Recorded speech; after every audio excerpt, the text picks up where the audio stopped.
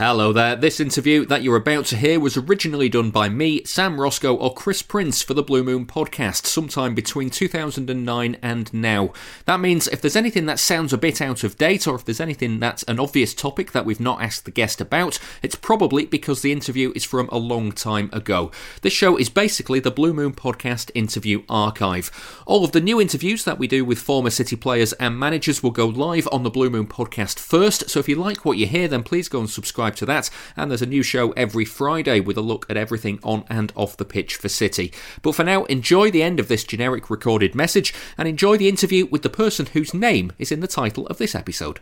We were actually the first year, it was the academy, so 98 I started, and so obviously I'd done my School of Excellence, gone to Lillyshaw, played for England, and at 16 came back to City to do my my scholarship and my pro. And yeah, we were the first academy, so it had all changed when we came in. It changed from sort of the A and B team and the reserves. It had changed then to the 17s, 19s and the reserves then. So it was all right, it was okay. It probably helped us that we were all from different places. So well, I was the only one from central Manchester. The rest of the lads were from all over the place.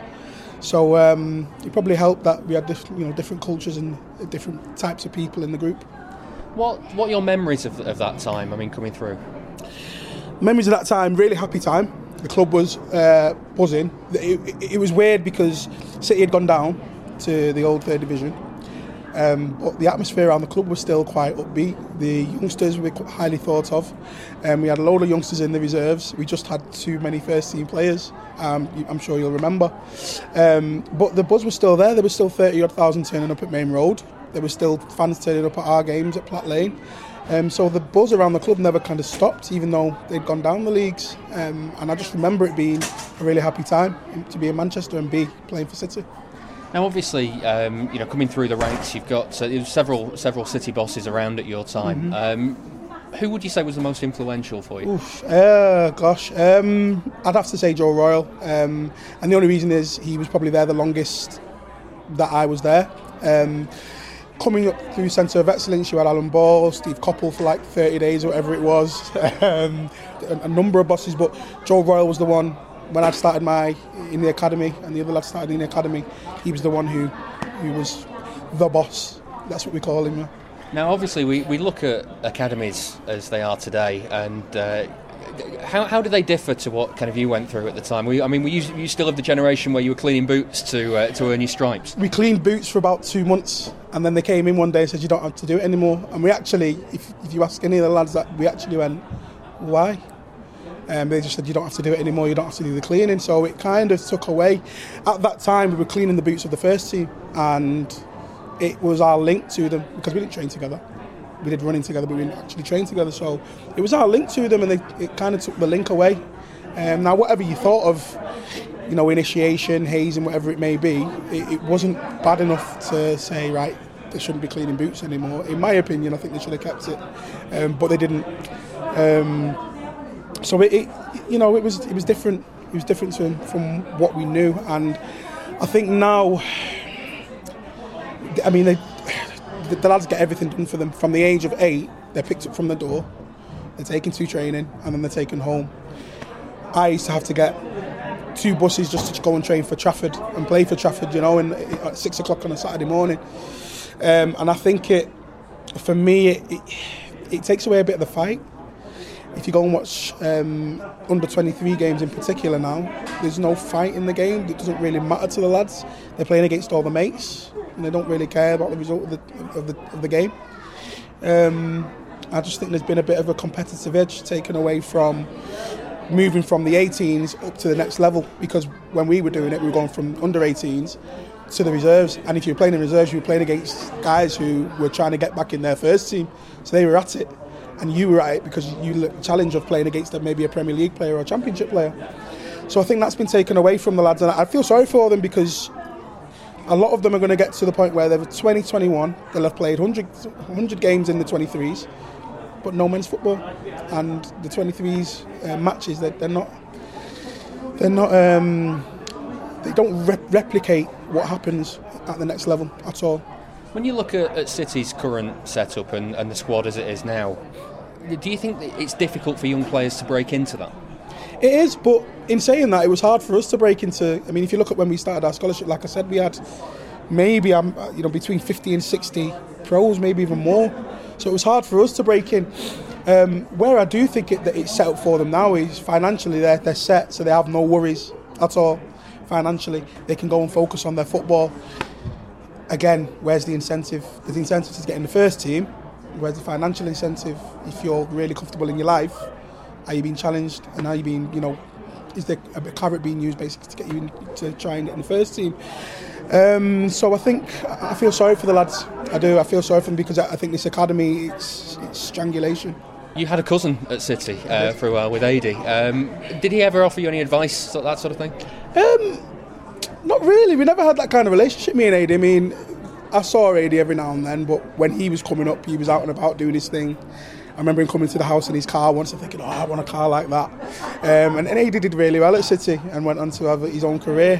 But I never kind of went to Adi for advice. I had enough people around me. You were friends, family, coaches, scouts who I could ask advice for. And Adi had long gone and carried on with his career. Just looking back for yourself, your first team debut came kind of at short notice, didn't it? There was an injury to Sean Goaty. Yeah, funnily enough, well, I'd gone in the week before and I'd actually sat in front of Arthur Cox and Kevin Keegan. And I just said to them, I was playing in the reserves regularly, I was scoring goals. I said, is there anything else I can do to get in the first team? And to be fair to them, they said, not really. You're doing everything we've asked. Just, you've got the likes of Darren Huckabee, Paul Dickov, Sean Goaty, I had those guys in front of me. He said, just be patient, you'll get your chance. I went away and scored a hat-trick against Bradford in the reserves, and lo and behold, I was in the squad because we had the injuries. And then on top of that, just before half-time, Sean Goaty goes down and I come on and have a chance within 30 seconds. So it came fast, but we were always told from the age of 16, when you get your chance, be ready for it. Were you disappointed that it didn't really work out at City? Yeah, of course. I wanted to... In my head, when I signed my schoolboy forms at 14, to me it was right, the progression into the youth team, the reserves, the first team, and to play for a good while for City and however long that may have been. So yeah, I am disappointed, or I was disappointed, should I say, at the time. But you live and you learn, and life goes on, and you have to continue doing what you're doing. What do you make of where the club is at now from the one that you left? It's a totally different club. It's on another level. I've been to the training ground. I've got a load of mates who coach there. Some of the old heads are still there. Very, very small amount, but some of them are still there. And it's just on another level. The money's obviously helped, but I think what the great thing that they're doing is the infrastructure they're setting in there, and it's benefiting the area too. So it's benefiting Manchester, and you can't hammer that. There's nothing you can say about that, but good things. And just what are you up to these days? Just the scouting. I've been doing the scouting for about 18 months now. As I said, I work with Dame Kelly Holmes Trust. We do a number of youth programmes with young people to get them back into education, or maybe get them back into working, or give them the self-confidence and the self-belief back. So that's quite rewarding work, and my fingers in a few other pies as well, but it's nothing sort of major at the moment. But yeah, since I left football, it's what do you do next? That's always the question.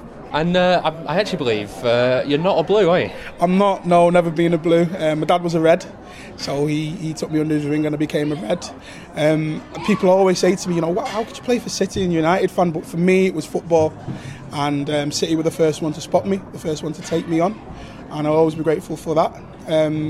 But, your allegiance is your allegiance at the end of the day.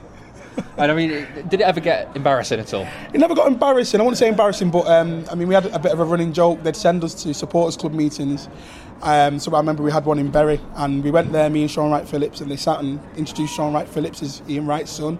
Everybody cheered, and they said, "Oh, Leon Mike, Manchester born, and a Manchester United fan," and I'd get the boos, and that was kind of the running joke. But I would say that my record against Man United is with Man City very good.